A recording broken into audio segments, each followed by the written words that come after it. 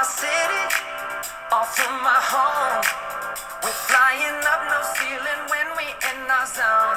I got that sunshine in my pocket, got that good soul in my feet. I feel that hot blood in my body when it drops. Ooh, I can't take my eyes off of it, moving so phenomenally. Come on, like the way we rock it, so don't stop. What's up, everybody? Welcome back to another edition of the LOTL Browns postgame show. I am your host, Dan, here with my usual co-host, Steve, and then making his first appearance on any LOTL programming. Welcome, Casey Cherwin. Casey, what's up, man? Howdy. How's it going?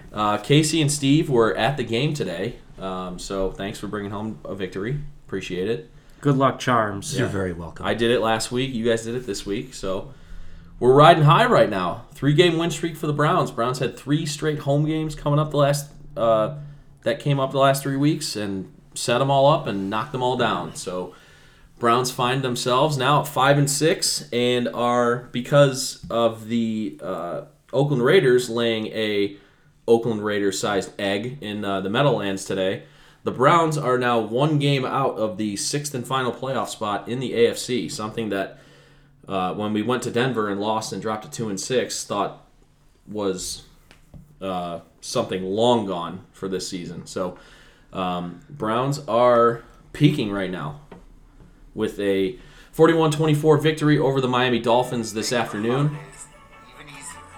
And that is my ESPN page. I had the box score up and an ad started playing, so thank you very much. We're very low budget and very natural here on our LOTL shows, so that will not be edited out, and I apologize. But gentlemen, you guys were at the game. I'm assuming most of the people listening right now watched the game, but how was the atmosphere down at the stadium today? I got to feel that everything was just, it wasn't overly nervous or anything coming in like you would have thought the media attention through the week would have thought. Everybody was ready to go, was feeling mostly positive. I was one of the few people that was not, as has been detailed through the week. I turned out to be completely wrong about this game. So yeah, we have we have a group text chat with me, Steve, and our brothers, and Steve actually outright picked the Browns to lose this week. So I was super, shame on him. Super worried about how the team was going to be mentally coming out of the Myles Garrett thing, especially given how the media had just been harping on almost the entire way up to the kickoff of this game. I mean, I'm not gonna sit here and rag on you for it. I mean, over the years we've seen the Browns lay quite amount of eggs and not being able to come out for games that they probably should wipe the floor with teams. But I will say I will bask in your wrong prediction because that means the Browns won today. Yeah, very glad for that. And they won pretty convincingly. I mean, they certainly covered. I think the line was 10.5. 10.5. They ended up covering. Yep. But yeah. So how was the crowd? I know you guys were talking right before we got on here, and you guys were a little surprised with how many Dolphins fans were actually there. And I actually talked with some of them at this game who actually came up. One was from Pembroke Pines, Florida, and another was from Fort Lauderdale. So, I'm guessing a lot of the folks who were there rooting for Miami were locals, but there were some folks that came all the way from Florida, man. There were a lot of travel for that team. Ooh. Yeah. There were a lot of diehard Miami fans because there was a wide array of Dolphins jerseys ranging from Merinos, a Devon Best jersey. that you told me that that Devon Best. Yeah. Brandon Marshall. Yeah, I saw one of his too. A Taylor jersey. So. Yeah, that's especially shocking to me because I went to the Steelers game last Thursday, and historically, First Energy Stadium has been like a second home for Steelers fans, and there were hardly any. Probably, I would say less than 1%. And I judge the amount of Steeler fans by the amount of towels that are waving when the Steelers did anything good. Now, the Steelers didn't really do anything good that game except for one touchdown drive, which was aided by the yellow towels of the refs. Mm-hmm.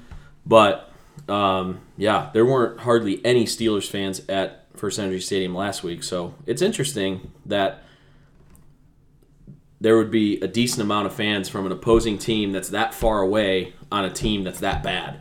Yeah. Like if the Dolphins were 9-2 instead of 2-9, or 8-2 instead of 2-8 coming into this game, okay, whatever. There's always fans of opposing teams in any market anyway, just because people move, people travel. There are some Browns fans from like our generation when the team left during our formative football years that don't root for the Browns. They root for other teams because they said when I was first getting into football, Cleveland didn't have a team. So, but it's really interesting to hear that there are actually Dolphins fans there when the Dolphins are god-awful. It's very interesting that you would bring that up, Dan, because that's exactly what happened with me. I was actually a fan of the Miami Dolphins in my formative years. That didn't really turn around until Butch Davis showed up and the Browns started playing halfway decent football. Yeah, well, you just like their colors. And the fact that dolphins are my favorite animal. So, well, there you go. Casey, sorry, I cut you off. Yeah, no, I was just going to say that it's the wide range of jerseys. It kind of mirrors Browns fandom too, because you've got to, like, we're walking down there and we're seeing like Slaughter jerseys and Manziel. Somebody was wearing a Manziel jersey. There was a Braylon Edwards, but it's like the Dolphins the same way of like the Browns. Yeah. With these jerseys dating back 10, 15 years, 20 years, 30 years. Wait, Casey, did I hear you say that somebody was wearing a Johnny Manziel jersey? Yes, there was a Johnny Manziel jersey in the stands. What in the world is that? What were you asking me to play? The loser horn? Oh, I couldn't understand you. Oh, man. I could not. I'm sorry. Oh, wow. I'm sorry. Well, we're on a 5-second tape delay.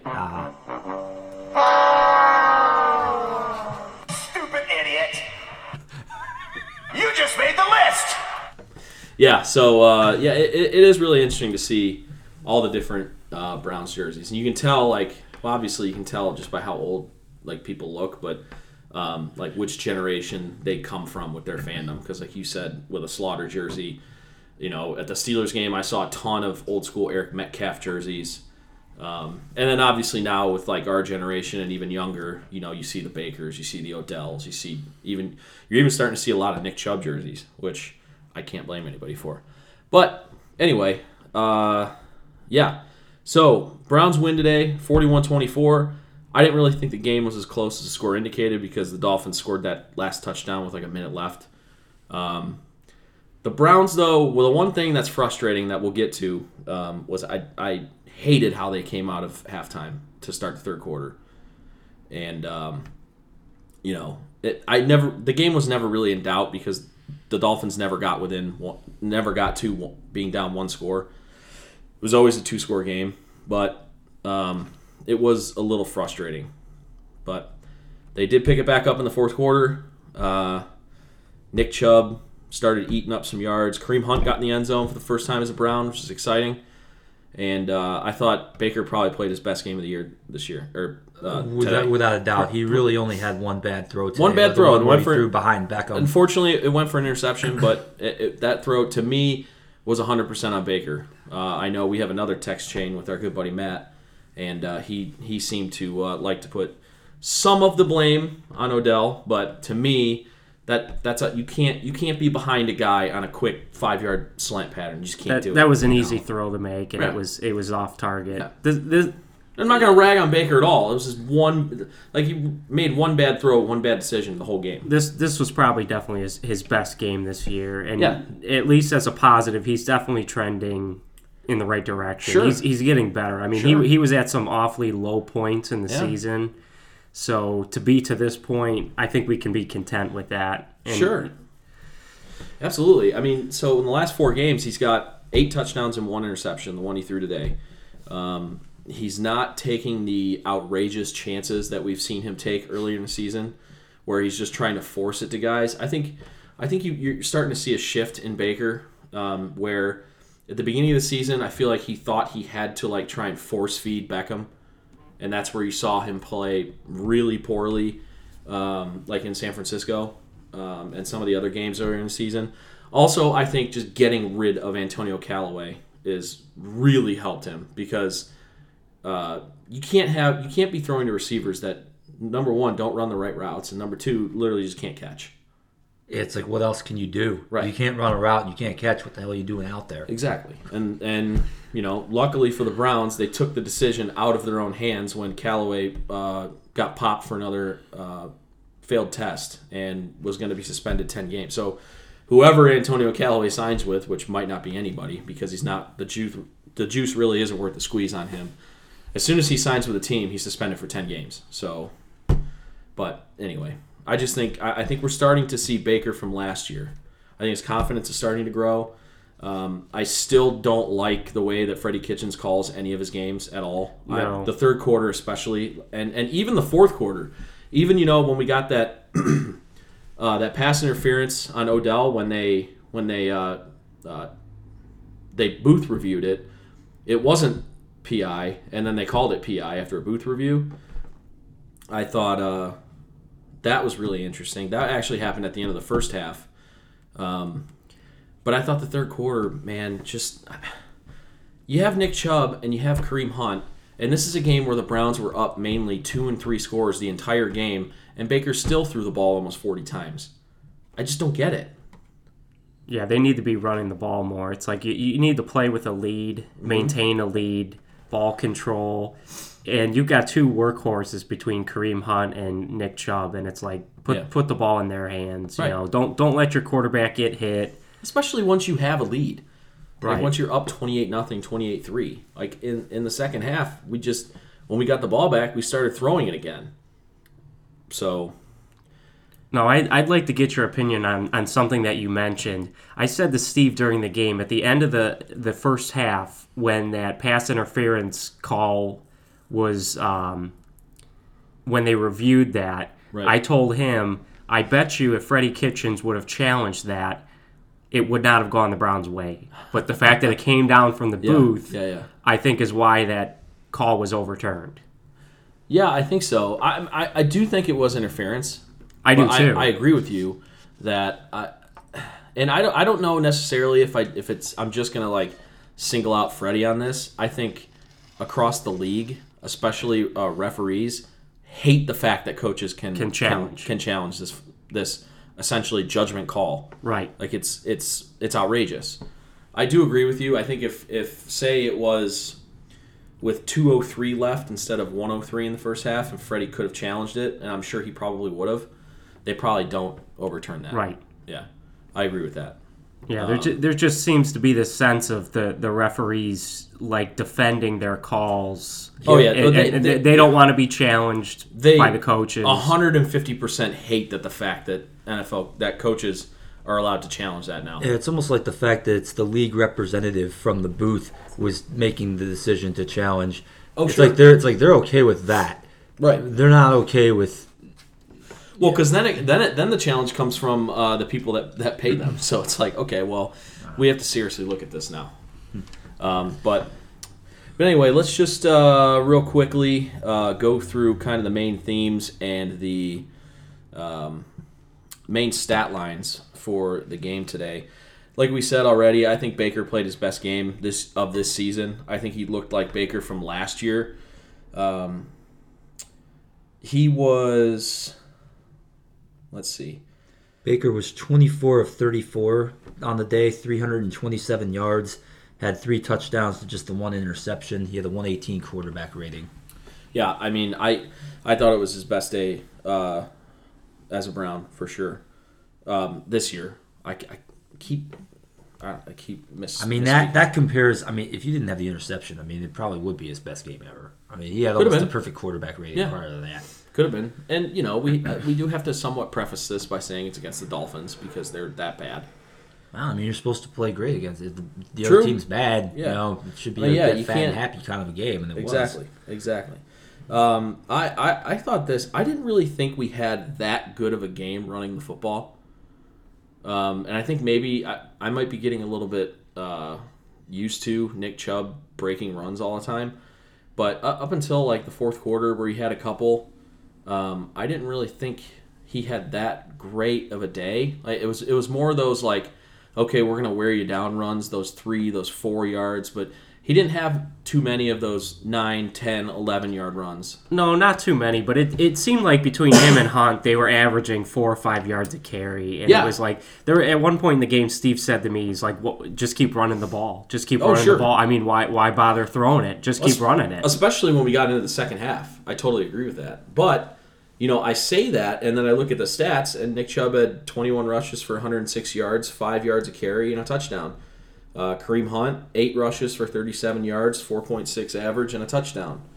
Kareem Hunt didn't do very much in the receiving aspect of the game today, but Nick Chubb had that big screen catch on the first drive of the game that set up their touchdown. So they were definitely involved. I didn't think it was like I guess because I came into this game with knowing Miami was that bad, especially defensively, I expected Nick Chubb just to go wild. And he really did. 160 yard game. Nick, or Nick something Chubb like that. did have 164 yards from scrimmage today. Total, He had absolutely. three catches for Right. 58 yards. Yeah, and if you look at it totality, if you look at it in a vacuum and you just look at the stats, absolutely, he had a typical Nick Chubb game. But I was honestly, and I said this before the game. I was looking for one of those like Jamal Lewis games against the Browns where he rushes for like 280 yards. 200 yards, yeah. I was hoping for one of those, but hey, I'm never gonna get upset with 100 yards and a touchdown from Chubb. I thought the player of the game is Jarvis Landry. I think he, Without a doubt. I think Oh, yeah. I think he continues to get better every game this year. He's impressed me so much this season. I think he's the unquestioned leader on offense because I think he stayed steady this entire season. We want to say Baker's the leader of the team, but Baker's had his dust-ups with the media. Baker's had his times where he's, there's that picture that's become a meme on social media of, I think it was after the Bronco game where he had that coat on with the He's mustache. just like a homeless guy. Yeah, where he shaved before the game and then after the game. But I think Jarvis Landry's been great. I think he's on his way to another Pro Bowl this year. I think he has a lot of respect with the other players in the locker room, and he's been Right. here for a year prior, and Right. he's an established Pro Bowl receiver. And it's always positive vibes with him. He's always very cheerful. Yeah. He's had a great season, and He's he be- probably is on his way to another Pro He's Bowl. become my favorite player, honestly, on the Browns. I mean, just how hard he plays. He's not, we've talked about this before. He's not the biggest receiver. He's not the fastest receiver, but he doesn't drop passes. He's always in the right spot. right. And he had a couple catches today where it's just like, wow. Oh yeah. But I thought Odell played well today. He got his first touchdown at First Energy Stadium, which is ridiculous to think about. But he played well. He didn't have over 100 yards, but he had 6 catches, 84 yards, and a touchdown. And that was pretty much it. I'm still struggling with what's going on with Hollywood Higgins and why he's not. He must have done something. He is just in the doghouse, and Yeah, I don't know what what's happened going with on. him. I figure once Antonio Callaway got released, like, okay, here we go. Like, we're going to start seeing a lot of Higgins. But then against, like, the Steelers, you saw Cordero Hodge. Hodge didn't have a catch today, but, like, neither of those guys did. It was just Higgins very nearly had a touchdown. If DB didn't make an He amazing did. That was a great knock- play by knocked that the pass DB. away at the last Yeah. second. He would have Yeah, had he would have had a TD. touchdown. But it would have been his only catch of the game. Yeah. So that's interesting to me. I'm perplexed by that. Some folks on Friday morning, as I was doing some driving that morning to an interview, it seems to me that a lot of the insiders seem to think that he's just not well liked in the building, and that he, as Casey alluded to, he must have done something to really just I don't know get what on the happened. bad side of Kitchens or some of the decision makers. And it's amazing, too, because of his relationship with Baker. I mean, those two just seem like two peas in a pod coming out of Especially last year. right? So, And on the first drive against the Titans, Right. before he got that knee injury. yeah. So Yeah, that's it's interesting. he must have done something to really put himself in a bad spot in Yeah. the organization. So I've just to quickly go to the defensive side of the ball. I've got to give a shout out to our patchwork defensive line today. I thought they played really, really well considering. We got 4 sacks. Sheldon Richardson in particular, I thought he by far had his best game as a Brown. They had him inside where he's been playing all year. They moved him outside to play where Myles Garrett's been playing. He had 2 sacks. He was around the ball all day. I think he had a couple tackles for loss in the running game. I thought he played really well. Brian Cox played really well, son of former defensive lineman and Browns D-line coach Brian Cox Sr. I thought he played really well. But I would have liked to have seen him contain Fitzpatrick a little more. He ripped off a couple runs up the middle. Right, and he scored that touchdown on the ground. But yeah. There's just something about Fitzpatrick that Fitzmagic. dude, he's just gonna make plays. He keeps hanging around the league too. Yeah. People we were sitting around were talking about him and McCown. Yeah. How those two somehow have just made this career of being Right. backup quarterbacks. You know, they come in when you need them to start, and they make big plays here and there. Yeah. They got longevity, that's for sure. I thought Denzel Ward played really well. He had a couple PBUs and didn't really let Devontae Parker get loose at all. And then Joe Schobert, another 2 interceptions. The guy's got 4 interceptions in the last 2 games. I mean, if the Browns don't pay him, they're going to hear it from Browns fans. They got a few screws loose. Yeah. Let's put it that way. I think they have to keep Schobert. They got to pay him whatever. Because I was telling Steve during the game that I think the one that'll probably be gone, I don't know, I could be crazy, but I think it'll be Kurtzy. I agree. Because he's already making a lot of money, I agree with and that. he had a couple significant injuries over the last couple years, and he's missed a lot of time. And Last year, yeah. I think going into this year, I think that's why Dorsey drafted Taki and Mac Wilson, with the idea that they were going to replace one or possibly both of them. Yeah. But I think you got to keep Schobert at this point. Yeah, for sure. I thought Taki played well today, and Mac Wilson's played well pretty much all year. But yeah, I think you gotta pay Schobert. I mean, the guy's got like 5 interceptions this year. He's a linebacker. I mean, most great cornerbacks don't get 5 interceptions in a season. So I thought Schobert had another great game. He's just always in the right spot. He's another one of those guys who's not super athletically gifted, but he's a cerebral player, and he's always in the right spot. Sometimes, if you get him one-on-one coverage and you get the receiver the ball, yeah, maybe, just athleticism takes over and, maybe he doesn't make the play. But in the scheme that we play, which is predominantly a zone scheme, he's always in the right spot. And this year, especially the last few weeks, the ball seemed to find him because I know the first interception he had was on a tip ball, came right to him. And then the second interception too, but I thought he played. That's how Mac Wilson started that's how he was playing in preseason. And, right. So it's good to see linebackers that are you mean productive that way. Mac nobody's safe Wilson? Yeah. So yeah, this sets up, and I know we're gonna go around the league, and we'll end up talking about what Pittsburgh did today. But this sets up quite possibly one of the biggest games since the Browns have come back in 1999 next week. I told Casey walking out today that this is the biggest game that the Browns have played in 5 years coming up here. Yeah, you talk about the Browns. They were 7-4 after 11 games in 2014. Yep. You look at some of those games they played down the stretch there. And they completely botched the Brian Hoyer, John yes, Manziel situation. And they ended up, as I told Casey, completely quitting and getting shut out by Cincinnati. It was an ugly end of that season, unfortunately. Yep. Hopefully, this year, again, the Browns have a lot of momentum right now. They've won 3 games in a row. The schedule looks good the rest of the way. Pittsburgh and Baltimore obviously are always tough games, but you look at those other games, you still get to play Cincinnati twice. That's pretty nice. Yep, and you play Arizona. I mean, that's at Arizona, and they're not as bad as... They're not. That could be a tough game, especially going to the West Coast. Yeah, could be.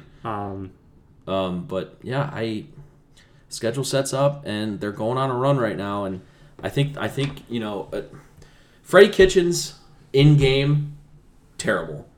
But one thing I will give him credit for is his mantra and his... coaching style within the week of making sure the players are ready to play. I mean, the Browns, especially the last 3 weeks, but the Browns really haven't had a game where they've just come out and looked completely flat. Maybe the Denver game, but that was when the team was like at an all-time low.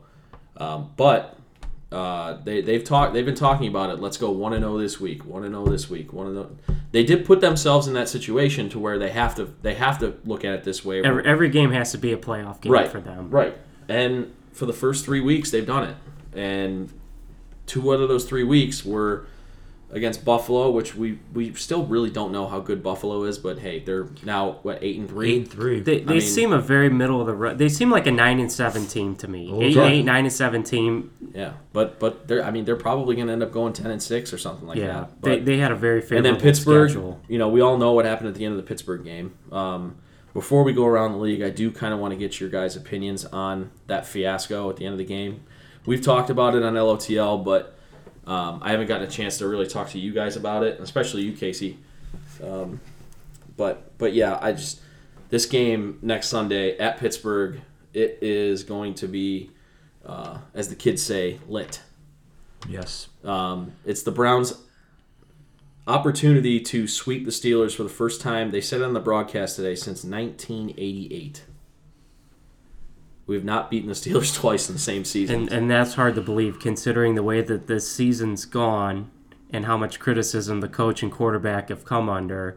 There's been a lot of talk about, firing Freddie Kitchens, but when you look at what they've done in the division, it's almost crazy to think that somehow they've beaten the Baltimore and Pittsburgh and could possibly beat Pittsburgh twice here. First time we've beaten Baltimore and Pittsburgh in the same season since we've been back in '99. It is. Yeah. So that's another thing. Those are the benchmark franchises in the division. Mm-hmm. Cincinnati's had their years where they've been decent and they've won the division a couple times, but they've never been true Super Bowl contenders. They've never won a playoff game. Right, exactly. Yeah. The Browns have actually won a playoff game more recently. Yeah, 94 to I think 89 or 90 or last time Cincinnati did. Yeah, I think that's when they went to the Super Bowl too. I think you're right. And they got smashed by the Niners. Yeah. But anyway, let's. I just wanted to especially you, Casey, get your take on what happened last week, who you believe, and how you think the NFL handled it. Well, I think Rudolph for sure was the instigator to me. I can understand he was frustrated. He had been sacked a couple times prior to that particular play. I think he turned the ball over 4 times in the game. So it was a pretty rough game for them. They're not on the losing end to the Browns often. But the whole thing was just crazy and idiotic. I think it's been kind of a joke the way the NFL's handled it. Yeah. I think Garrett's suspension was just. I wasn't too thrilled about how his appeal went. I thought they could have ended the indefinite suspension and probably just said, hey, you're done for this year. Right. We'll see you next year. I was very disappointed that the league would not at least suspend Rudolph 1 game. Agreed. That was my biggest problem. Completely agree. He had a hand in the fight. Garrett doesn't pull that helmet off and swing it at him if Rudolph doesn't attack him. Yeah. And so there's layers to the way the fight happened. So and we'll get to whether we think Mason Rudolph uttered the unmentionable, unspeakable. So Rudolph pulls off tries to pull off Garrett's helmet unsuccessfully. Garrett's like, "Oh, okay. You want to fight, so you want to take my helmet off. Okay, I'll take yours off and we'll fight." So then, Garrett takes off Rudolph's helmet very easily, I might add. Mm-hmm. And then you have the Steelers players holding Myles Garrett back. That should have been the end of it. Yeah. Done. Okay, cooler heads prevail.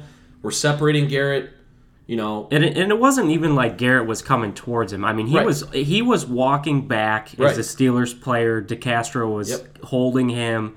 He's stepping back into the end zone. Yep. And then you have Rudolph that comes charging after him. Like a friggin' bat out of hell, like some psychopath, charges at him. And then, not only, we forgot to mention the fact that Rudolph tried to kick or did kick Garrett in the junk. Yeah. But then when he charged him again, there's a picture where you see Rudolph tries to punch Rudolph in the either the midsection or the junk. And that's when Myles Garrett's, all right, you know what, screw you. And then just overhand right with the helmet. Yeah. I would have been, and I think the NFL, obviously, if he doesn't use the helmet, the NFL's not going to suspend him for the rest of the game. But if Myles would have just tossed the helmet and then just cold cocked him right in the face, he probably gets like a 2-game suspension. Yeah. Because, players have fought in the NFL before. Yeah. Like I brought up on LOTL last week the Andre Johnson, Cortland Finnegan fiasco from a few years ago, where they pulled each other's helmets off and then just fist fought. And both of those guys got like 1, 2, or maybe 3 games. I thought it was like a 1-game suspension for both of them. Exactly. So, getting to what we're talking about with the unmentionable, I think 100%. I'm 100% on Myles Garrett's side. He said it. I said it walking out of the stadium that day that he absolutely said that word. Myles Garrett doesn't react that way unless something is said. Yeah, it's not like you're talking about a player with a very questionable personality or like Vontaze Burfict or somebody like that. You know, Myles Garrett has never been in trouble as far as I'm aware. I mean, he's been fined a couple times. For hits or for roughing the passer. Whatever. But yeah. I mean, that was nuts. I mean, it's the whole, okay, you're ripping my helmet off, I'm going to rip yours off. That's one thing, but, like, he just went completely ape for, I don't know, for that 10 or 15-second interval, and you have to have, again, it either has to be verbally triggered or physically triggered. And, I mean, for me personally, somebody coming after my man region would be a reason to go right then and there. Right. But it was even after that happened that Garrett even went on to that whole new level of, basically, and just decided to go Hulk smash on Rudolph. So but I think the word was muttered. Oh, no doubt. The word was muttered while Rudolph was trying to take Myles Garrett's helmet off. Because I think what happened was Garrett didn't get flagged for this. Maybe taking him to the ground when he hit him was a little bit excessive. Fine, whatever. He didn't drive him into the ground. Rudolph basically fell over top of him. And I think and again, this is allegedly, I'm not saying I know this, I think when Garrett took him to the ground, Mason Garrett said something like, "Get off of me, you GDN," or "you effing N," or something like that. And that's when Garrett's like, "All right, bleep you, like, we're going." Yeah. So, something like it. Myles Garrett doesn't get enraged unless something is said down there. And for the NFL to say there's no audio of it is complete BS. Yeah. That is utter bull crap. There's audio out there. The NFL just doesn't want it to get out because they don't want this to think that it's a cover-up. The NFL wants this to seem they want it to disappear. The NFL wants this to go away. Disappear. And I don't know how the heck that it got leaked from his appeals hearing that Myles Garrett said that he said that. Yeah. I've never once heard anything get leaked from an appeals hearing in any sport. From what I understand, what I heard, Garrett said he was under the understanding that everything in that meeting is confidential and nothing leaves that room. Right. So it came out this morning.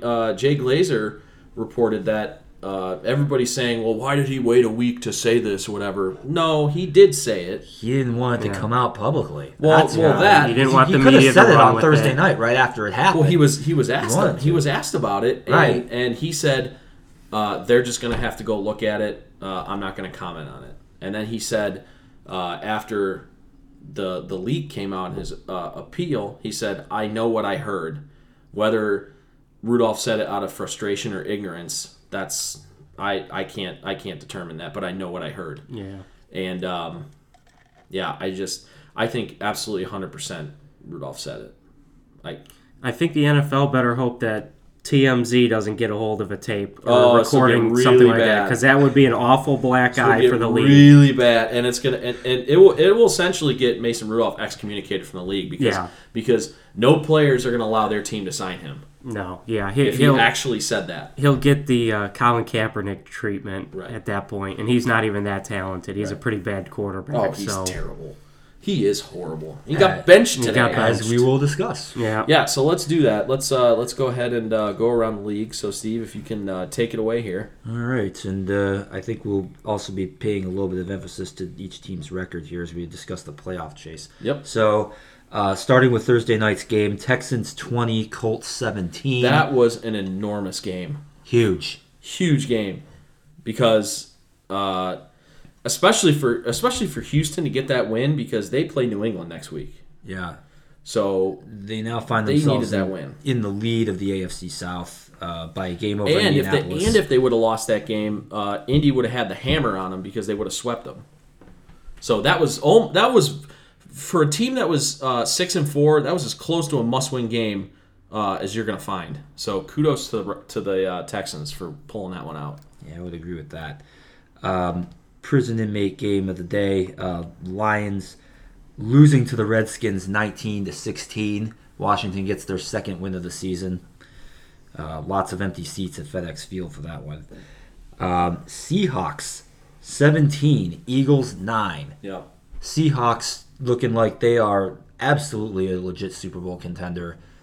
Eagles The NFC, offensively man, look terrible. is just a meat grinder this year. Mm-hmm. The NFC is so much better than the AFC. There's probably 4 or 5 teams in the NFC that could conceivably win the Super Bowl. Right, agreed. And I've thought from the beginning, everyone thought the Patriots, this is it, they'll win the Super Bowl, no problem. But I really think there's probably 4 or 5 teams in the NFC that could probably beat the Patriots. Yeah. I would absolutely. And they might not even be the team to beat. We'll see. Yep. The eye-popping score of the day, Jets 34, Raiders 3. Yes. Wow. Oh, that's crazy to me. You think the Raiders are starting to read their own press clippings? Yeah, a My little bit. Goodness. A little bit. The amazing thing about this is that this is the Jets' 4th win of the season. And I know. Basically considered them worst team in the league almost. But they've beaten Dallas at home. They've now beaten Oakland. They actually have some semi-decent wins on their resume. Yeah, I mean they got Darnold out of the hyperbaric quarantine chamber after he got mono, and he's playing well, and their defense is playing really well. Greg Williams. Okay. That's the dumbest question you could ask. What? Oh, man. Saints 34, Panthers 31. That might have been the best game in the 1 o'clock window today. Saints more or less just icing the NFC South title with that. Yep. Panthers were basically fighting for their season there, and they came up just a little bit short. Huge win for New Orleans. They're now 9-2. As we had mentioned earlier, Steelers. Wait. Good morning, good afternoon, and good night, Pittsburgh! Pittsburgh 16, Cincinnati 10. Bengals still without a win. They're 5 games away from infamy. So Pittsburgh goes to 6-5 with that, and that sets up a monster game next week in Pittsburgh. Yep. Going to be playing this nonstop on LOTL. Not this week, but next. Good morning, good afternoon, and good night, Pittsburgh!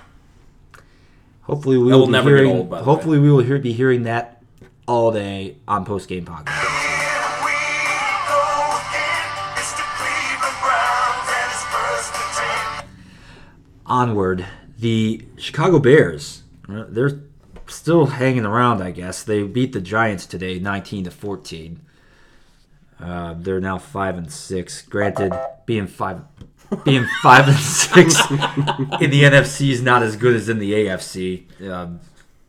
We'll talk about that in a sec. Buffalo, we mentioned them earlier in this podcast. They are now 8-3. They beat up on the Broncos today, 20-3.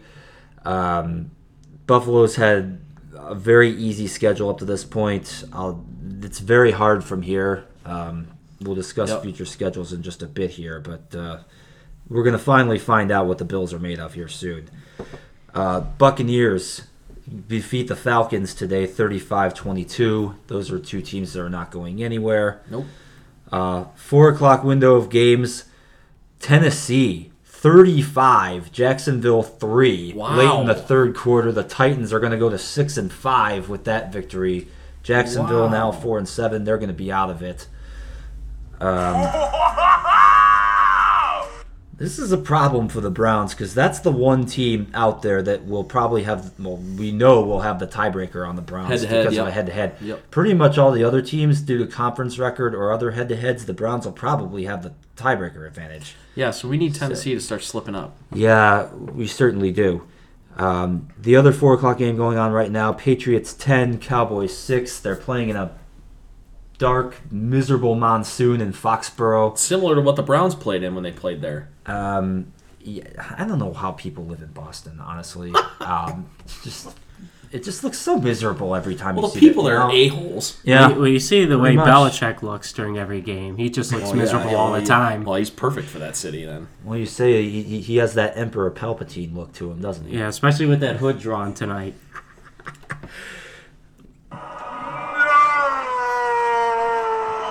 I don't have the Emperor in here. Wish I did. So going to the night games, we got a pair of bangers, especially tonight. The Sunday night game tonight it might be game of the Green year. Bay 8-2 playing at San Francisco 9-1. absolutely. What a game that's gonna be. Whew, boy. I would imagine those two teams are going to see each other again. Yeah, There's a really good chance of that. yeah, very likely. And then the Monday night game, just as important. Baltimore 8-2 going out to the West Coast. They're playing at the Rams, who are 6-4 and really are battling for their year because of the playoff situation in the NFC. Yeah. So, maybe, will Baltimore continue to impress against anybody, or are they finally going to have a team actually show up and want to play against them? Because it seems like Well, last nobody's time wanted to somebody's do done that, it's been the Browns. Yeah. I mean, Patriots had their worst game of the season against Baltimore. Seattle had their worst game of the season against Baltimore. And the Browns arguably So- had their best. Yeah, Go figure. outliers all around. Yep. So, looking at this AFC playoff picture a little bit more here, I just looked at Oakland. Their remaining schedule is kind of mixed. You got the Chiefs, the Titans, the Jaguars, the Chargers, and the Broncos. The next 2 games are actually really important for them. Yeah. Kansas City and then Tennessee. I almost feel like I want them to lose next week and then beat Tennessee. Yeah. I mean, you're definitely not off base there. This is all given the fact that the Browns keep winning. Yeah. Well, none of it matters if the Browns Yeah. don't keep winning. Right. That much is for sure. You look at Buffalo next. They have to play New England still. They have to play Baltimore. They have a game at Pittsburgh in Week 15. That could be a strange bedfellows in terms of who we need to root for in that game. Good morning, good afternoon, and good night, Pittsburgh! Oh, I'm not going to root for Pittsburgh. I know you're not going to root for Pittsburgh in any Never. situation, but Ever. who knows? That might be what we need depending I on the need it. situation. We've had this talk before. It doesn't matter. I'll blame ourselves before I root for Pittsburgh to help us get into the playoffs. Mm-hmm. And then you mentioned Tennessee. This is the team we really need to lose some games. They're up against Indianapolis next. Indianapolis is also 6-5, so depending on the outcome there, that could pose other problems. They then play the Raiders. They then play the Texans. Then they have to play the Saints. I'm happy to see that. And then they have to play Texans the Texans again. again. So really, the Titans have no guaranteed victories the rest of the way. Yeah, So- they have a rough last, five games? Yeah. They just feel like an 8-8 team. I don't know. That's usually how they I think finish, we pretty much right? said that the whole 9 year. Nine, Yeah. 9-7, 8-8 kind of Right. team. Well, last year they had 9-7 and they made the playoffs, right? They lost it actually on the last. Oh, week. that's They- right. They didn't get in. That's right. But of the remaining teams that the Browns are going to have to get over, I didn't look at Pittsburgh's schedule because if the Browns do beat Pittsburgh next week, they're going to be holding a tiebreaker, Yep. which would really help their situation. I mean, of these other teams we're dealing with for the wild card, it looks like Oakland has the easiest remaining schedule, but I don't Yeah, know. They not- went into Meadowlands and got shellacked today, so right. they could lose to anybody. Yeah. Indy and Tennessee, they have some difficulty remaining on theirs.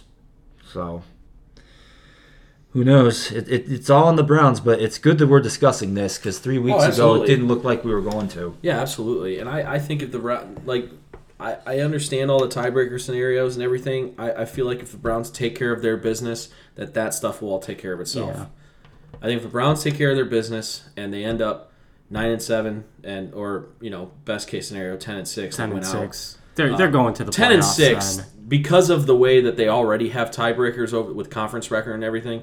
They go 10-6. The Browns are going to the playoffs. Yeah, I there's don't no see doubt any about scenario in which they're 10-6 and they get Absolutely. left out. I don't see Absolutely. that happening. If they slip up, say they slip up at Arizona, or they lose the second game to Baltimore because Baltimore's playing out of their mind right now, and they finish 9-7.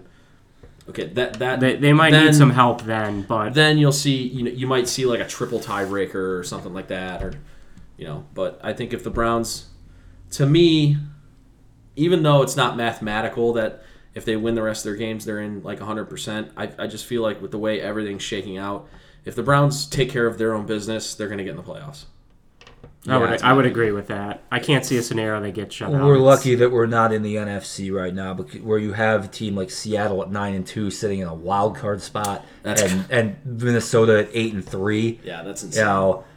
You've got 6 teams in that conference that are 8-3 or better. Yeah, that's the NFC crazy. is an absolute meat grinder this year. So that's pretty much going to do it for us this week. We're going to preview the Browns-Steelers matchup on LOTL on Thursday night. So be on the lookout for that. Biggest game, like Steve said, for sure in the last 5 years. I'd almost go back to this might be the biggest regular season game for the Browns since they've come back in '99. The only game that I would say might be bigger would be that Falcons game in 2002 where we clinched the playoffs. But it's right up there. So it's awesome. The Browns started 2-6. That sucked. The first half of the season sucked, but it is awesome to be playing games that matter Thanksgiving and later. Yeah. We don't get that very often here. It's like a once every 5 years thing. It sort of happened last year, but the Browns weren't going to the playoff. It was just great to be playing winning football that late in the season because the year before we didn't win a damn game. But to play meaningful football with a team that you feel like if they play well, they can beat anybody, it's exciting. So we'll see what happens. But if we beat Pittsburgh, I'm going to go to 3-0 in the division with all 3 of those games being against Baltimore and Pittsburgh. I'm going to be on cloud 9. So real quick, let's go around and predict the game next Sunday. What do we think? I think it's going to be overtime. Oh God! I think the Browns are. It comes down to Austin Seibert's foot, no! And I think he comes through. I think the Browns win 20-17. Ooh! Wow! So you think Austin Seibert's going to make the kick to win the game? Wow! Yeah, I think it'll be a close, tight game. I think it's going to be a lot closer than the first game. I think the Browns can win, but I think it's going to be a real nail-biter. So, yeah, I think it's going to be intense. Obviously, it's going to be chippy. I don't know what it is. I'm not high on Pittsburgh at all. Their offense is... I honestly... for this game, we're going to be getting Ogunjobi back. We're hopefully going to be getting Olivier Vernon back. Obviously, we'll still be without Miles, but I think the Browns have too much for the Steelers. I don't think the Steelers are going to be able to score to keep up with us. Yeah, the Pittsburgh defense is okay, but we handled them pretty good. The Browns are a more talented team. Absolutely. If they play their best football, they should beat the Steelers. Even if the Steelers play Duck Hodges instead of Mason Rudolph, I don't see Pittsburgh really. The key to playing Pittsburgh, what? Can I go with the Rock take on this one? It doesn't matter what your name is. It doesn't matter what you think. Yeah, the key to the Steelers, and we talked about this going into the game last week, the key playing the Steelers, their offense is so bad, so if you don't turn the ball over and let their defense score, you're going to beat them. So that's the key for the Browns. They don't turn the ball over, and they don't allow Pittsburgh to score on defense or special teams, they're going to win the game. Because I don't see the Steelers holding the Browns under 20 points, and unless the Steelers get a touchdown via defense or special teams, I don't think the Steelers can score 20 points. So I think the Browns are going to win 24-17. Okay. And Baker sweeps Pittsburgh, and hopefully he crotch chops them on the way out. Good morning, good afternoon, and good night, Pittsburgh! All right, so there you have it. So that is the post-game show this week. Appreciate you guys listening. Thanks for checking us out on SoundCloud, Spotify, or Apple Podcasts. Check us out on social media at the LOTL Podcast. And give us a rating, follow, like, review, all that good stuff. And we will catch you guys later this week for our normal episode of LOTL. And then hopefully next week after a Browns win, going to 6-6 and firmly looking at the playoffs. So for Steve and for Casey, thanks guys for being with me. I'm Dan, and we'll catch you guys next week. Go Browns. Go Browns. It's over.